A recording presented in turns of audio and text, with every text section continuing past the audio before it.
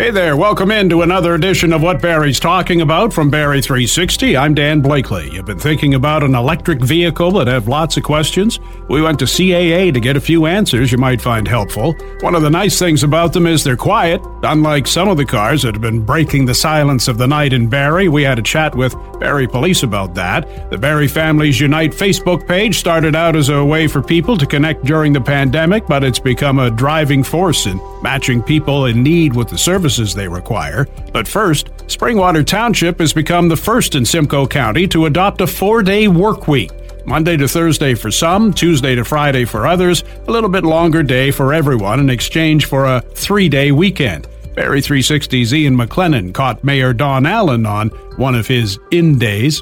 This was a pilot project launched in April initially, and why was this step taken, to give this a test?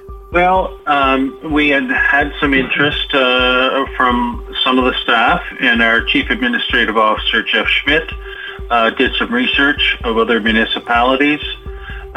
We had been having some challenges attracting top talent, resources, as companies are experiencing. All of those reasons led us to look into this and initiate this pilot program. How much was a factor of the pandemic play in terms of people that were working, remotely during the worst of the crisis, and how much was that a factor in making this decision to explore 4-day work week? It was a factor, definitely, because people we had a system of rotating, working from home, and being in the office, and so that started us looking into different work arrangements. So it was a factor. And the township did a lot of surveying of both employees and residents. From the residents component, people seemed to find that, the services, there was really no disruption to what was occurring on a 5-day work week, just at 4 days instead. Yes, but another important feature is that we did increase the township, once we could open up the township again, offices, we did increase those from 8:30 to 5:30 to allow people to leave work and come and visit the township administrative offices if they wanted to have an appointment. So it afforded more time for them to do that. So that was positive. And tell us some of the feedback you got from you as a municipality, got back from employees in terms of the benefits of this 4-day work week. We did a survey, as you said, of the staff, as well as the residents, as well as council, and the staff. It has resulted in a very positive impact in their work life and morale in the workplace amongst their colleagues. They noted that it's provided more flexibility to pursue personal interests, business, and spend time with family and friends. And they feel they've saved money on commuting to and from work. I guess the only hiccup, if you like, was the factor, some challenges around childcare. Is there any way the municipality can assist that way? We don't get into childcare in the municipality, but just having this move of going to a 4-day work week and having the hours that we do have is in fact helping to some extent with childcare as compared to what it was like pre-pandemic. Now, of those who did not participate in the pilot, 50% said they would reconsider should 4-day work week become permanent. Now it is. Are you expecting more employees, more staff to take advantage of this?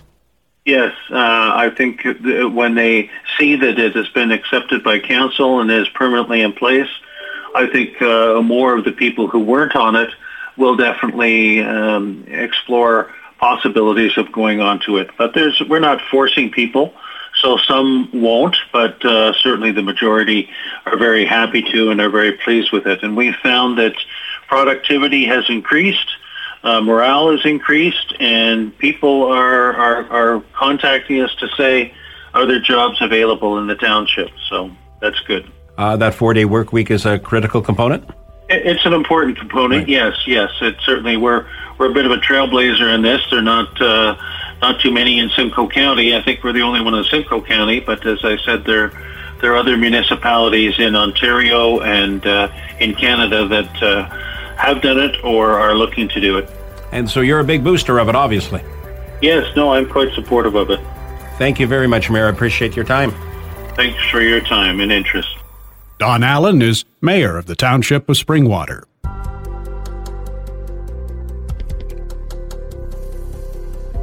Born at the start of the pandemic to help residents connect, the Barrie Families Unite Facebook page continues to evolve to meet the growing needs of the community. Everything from helping find seasonal clothing for those in need to offering crisis support.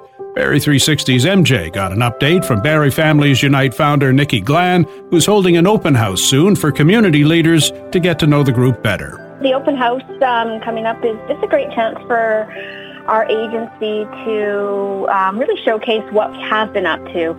Our inception was via the beginning of COVID and a grassroots Facebook group. So we feel like there's a lot of misunderstanding potentially out there on what we are and who we are. So we are way more than just a Facebook group now, and we're looking forward to the opportunity to showcase that to our leaders here in our city, to whether that be in the city council roles, in the school board roles, other agencies we collaborate with. We're looking forward to being able to show them what we get up to 6 days a week here, every day in our community.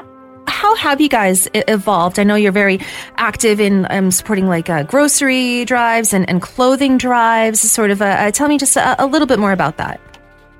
Yeah, so I mean, our vision for our NPO is that we believe that in a community such as Barrie, every citizen should have judgment-free access to the essential items required for them to live a healthy life. So we do that through supporting our lower-income neighbors with grocery gap support. We are a big agency that helps distribute, fund, and deliver the Good Food Box program that is run by Urban Pantry. We're delivering those to our low-income neighbors, getting them some fresh produce every month.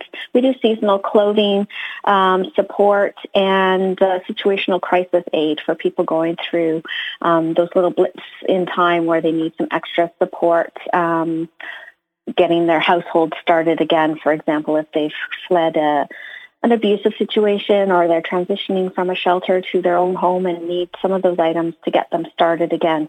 Our warehouse is inventoried with linens and pots and pans and all those wonderful things to get people set up again. If people want to access those services, how do they go about it by getting help from the BFU? So there's two ways you can access us. We do allow self-referrals, and that is accessible via our website, barriefamiliesunite.com. But we're also finding a lot of our clients are coming to us from other agencies, so we're starting to see more referrals come through our system that are coming from different community partners such as the Gilbert Center or the Busby Center, Salvation Army, Catalpa, etc. Okay, so you work very hand in hand with pretty much all the agencies, right? They'll come to you if they need that extra support. Yeah, a lot of these agencies, they're doing a lot of amazing work getting these, mutual clients, I guess they become of ours, but their focus is on other aspects of getting these clients, going forward in the next path. So our role really is helping with getting them some of those tangible items that they might need to either help stretch the budget, be it that by, helping them get their kids set up with winter outerwear for the upcoming, winter season, or gapping some groceries in their household between food bank orders. We're working with all these agencies, the food bank, Women and Children's Shelter. So that is more our role as kind of a support to the work that these other agencies are doing. It's grown so much in such a short amount of time. It doesn't feel short because we had COVID, but, when you first started the Facebook group, it was just a way for people to connect during such a weird time. Did you think that it would grow this far? No, I mean, I had zero plans when I initially launched the Facebook group way back in March of 2020. So it has really been very much an organic evolution from day to day, month to month, year to year now. And it's just, it became obvious to us as we sat in this role hosting a very busy, engaged, active Facebook group. We get a sense of the pulse of what's going on, and we had the ability to see where some of these gaps were appearing in our system.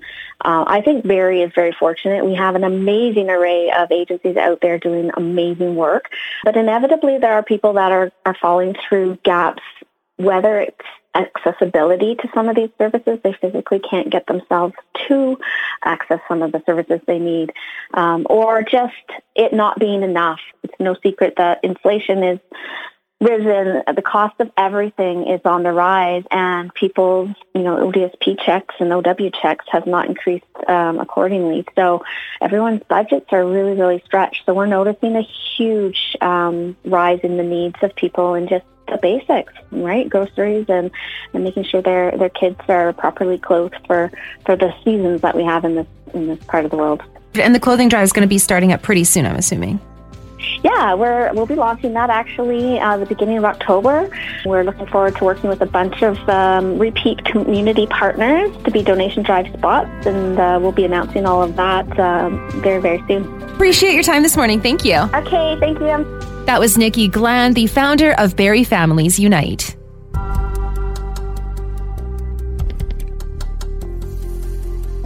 What Barrie's Talking About is a weekly podcast featuring the best Barrie has to offer and more. You can make it easy to connect by subscribing to What Barrie's Talking About through podcast distributors such as Apple and Spotify.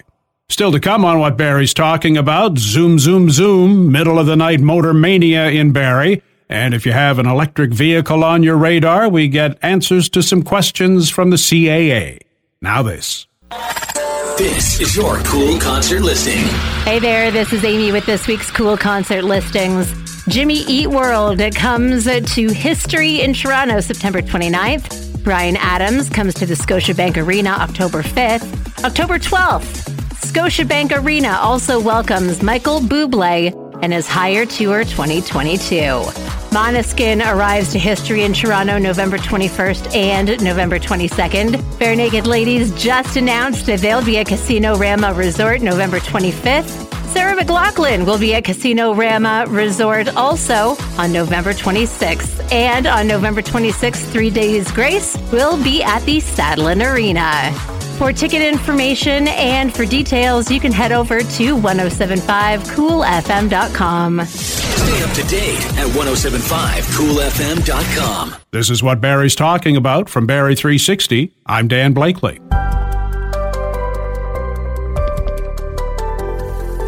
Social media lit up early Monday morning when Barrie residents were awakened from their sleep by the squealing of tires and the echo of a throaty muffler or two on streets all over town. Posters wondering how anyone could stoop so low and why police haven't done something about it. Not that easy, as it turns out, and the penalties are not much of a deterrent. Here again is Ian McLennan with Barrie Police Communications Coordinator Peter Leon. How challenging is it for police to, keep up with these people, these drivers? You know what? It is a challenge, and we know as a police service, and this is one of the most frequent concerns that we hear from our community, is how disruptive and disrespectful it is for people to have to listen to these vehicles revving their engines in such a way that it causes this significant amount of noise. And first of all, I think it's important, our community has to understand, and I'm sure that they do, that they're not the only ones who are experiencing this. And this is a problem that is it's widespread right across Ontario, and we know right across our country as well. And it's something that police services are having a challenge with. It's one thing to be able to receive a call for service with some information that provides us a license plate. In many cases, people have called in hearing the loud noise and how disruptive it is. Now, Peter, if it's illegal to drive with certain aftermarket parts installed, why is it legal to sell them, though, or can they be sold? Modifications to vehicles have been something that people do and have been doing forever, ever since cars came on the road way back when. If you want to have something done as simple as tinting your windows, you can have it done. But again, there are laws contained within the Highway Traffic Act of Ontario that are very specific when it comes to equipment and modifications that can be made. And if you remove the muffler and run what's referred to as a straight pipe under there, it's going to create a loud resonating noise that is going to reverberate off of houses as that vehicle travels down the street.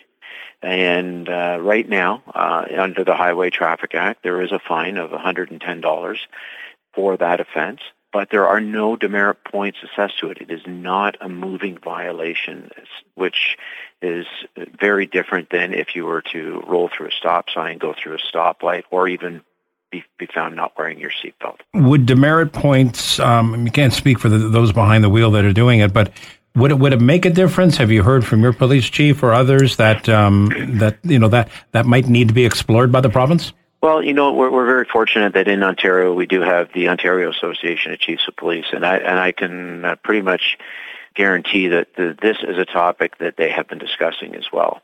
It may be necessary to approach the government of Ontario and see if there's something that can be done to hold these people more accountable. Certainly when demerit points are assessed to an individual's driving record, that is something that the insurance company sees and gets reflected on insurance rates from one year to the next. So, that's something that may be discussed at a higher level.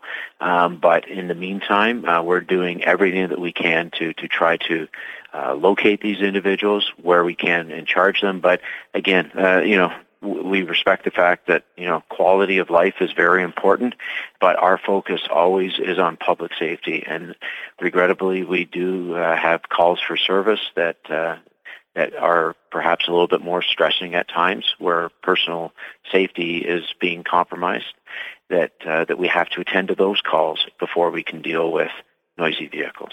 And Peter, you had some calls to Barrie Police regarding incident overnight, maybe one or more vehicles, people being awakened by this sort of thing? Yes, we did. And it occurred within about an hour and a half period from about 12:30 right through to about 2 a.m. And then the calls dissipated from there onward. But again, there was very little that can be done without a license plate number. If we have an officer in the area and they are not tied up on a call for service, obviously they can listen and try to point themselves in the right direction. But sometimes this can be a game of almost like cat and mouse, where you can hear it and you point yourself in the right direction, and by the time you get over into that area, the vehicle could have very well moved on into another area as well. There's a lot of things going on out there, and I think people have to respect the fact that operating a motor vehicle in the province of Ontario, it's a privilege. It's not a right, it's a privilege. And the Highway Traffic Act does allow police officers the ability to lay charges when laws are broken, and we will continue to do so.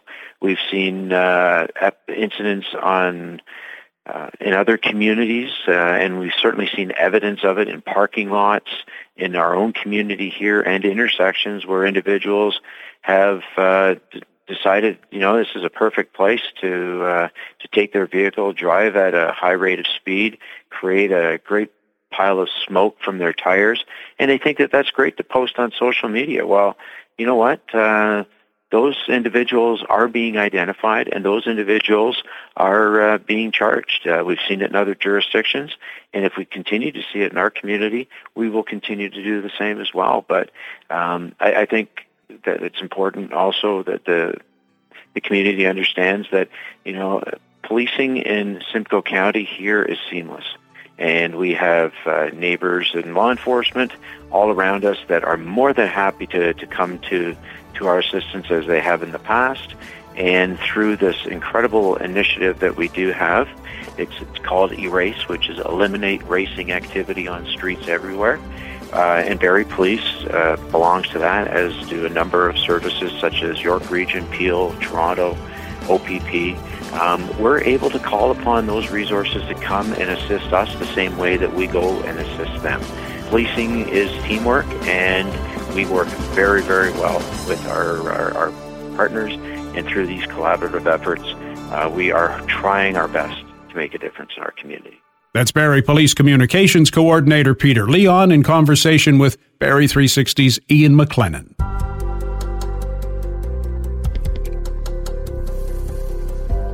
From the rip-roaring gas guzzler to the silent-running electric vehicle, many people thinking about making the leap with the high price of gasoline, but many questions and concerns remain. CAA keeping a close eye on the advent of the EV, always with the best interest of the motoring public at the fore. Teresa DeFelice joins me from CAA Government and Community Relations. Teresa, are these things worth all the hype? Well, they're definitely a big part of the solution when it comes to transportation impact on emissions into the environment.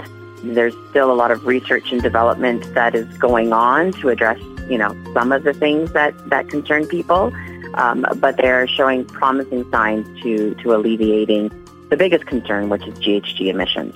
There are a lot of concerns for a lot of people, and some people who say that they're not as environmentally friendly as they're made out to be due to the mining that has to go on for the components for the batteries and then disposal of the batteries as well. What have you heard about that? In terms of what scientists sort of have said is there is supply, but we also know that there's a lot of research and development going on to sort of determine whether there are alternatives or how to reduce sort of some of those issues related to the making of the batteries themselves.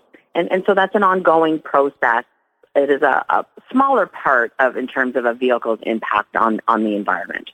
All right. You talk about all the research and development going on because there are all these concerns, yet we seem to be pushing. Governments seem to be pushing these through and demanding that we be driving them in the next few years. Are we moving too fast, maybe? I don't know that we're moving too fast. I think that, the environmental concerns are sort of what's driving some of the things like mandates that are being announced and discussed.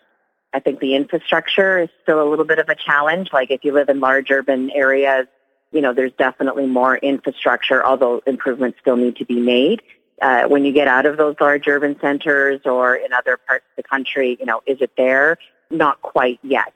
And I think that's something that needs to be part of the discussion. I think there's a lot of stakeholders who have raised, are we ready if everybody turned around and bought an electric vehicle as their next vehicle, in the next year? And that still needs some work. And I've heard people talk about power outages and running out of electricity. They get stuck in a big traffic jam somewhere or stuck in the snow in the wintertime, and all of a sudden they've got no power. What do they do then? Yeah, so, power impact and sort of the electricity grid is something that is being discussed. I mean, yes, we're seeing that in the U.S. There were some, warnings about charging your electric vehicle. I think, specifically here in Ontario, right, in terms of the manufacturing process, we're not coal generated in terms of making the car. When you look at a regular internal combustion engine vehicle, there are definitely gas stations everywhere. And so, we still have to figure out some of the infrastructure to make it as equitable for an electric vehicle. And the impact on the electrical grid and whether the infrastructure is up to date needs to be part of the conversation. I know that there are a lot of concerns. I think that, when it comes to people buying them, it is definitely a thought process that has to go in because you have to look at your own driving habits. You have to look at what's available to you in terms of, setting up the right mechanisms in your home to either charge or, charge on the go. And if you're out and about, it's not something you just easily jump into and just going and test driving a car and getting the keys and that's it. So, this is something that is definitely a work in progress. Do you have numbers in terms of how much somebody would save by having an electric car as opposed to a gas-powered vehicle in terms of how far you can drive on a charge, that kind of thing? Like, how much money are people going to save if they invest in one of these? People sort of always look at the upfront costs. And, of course, again, there's still, work to be done in terms of bringing down the cost of an electric vehicle.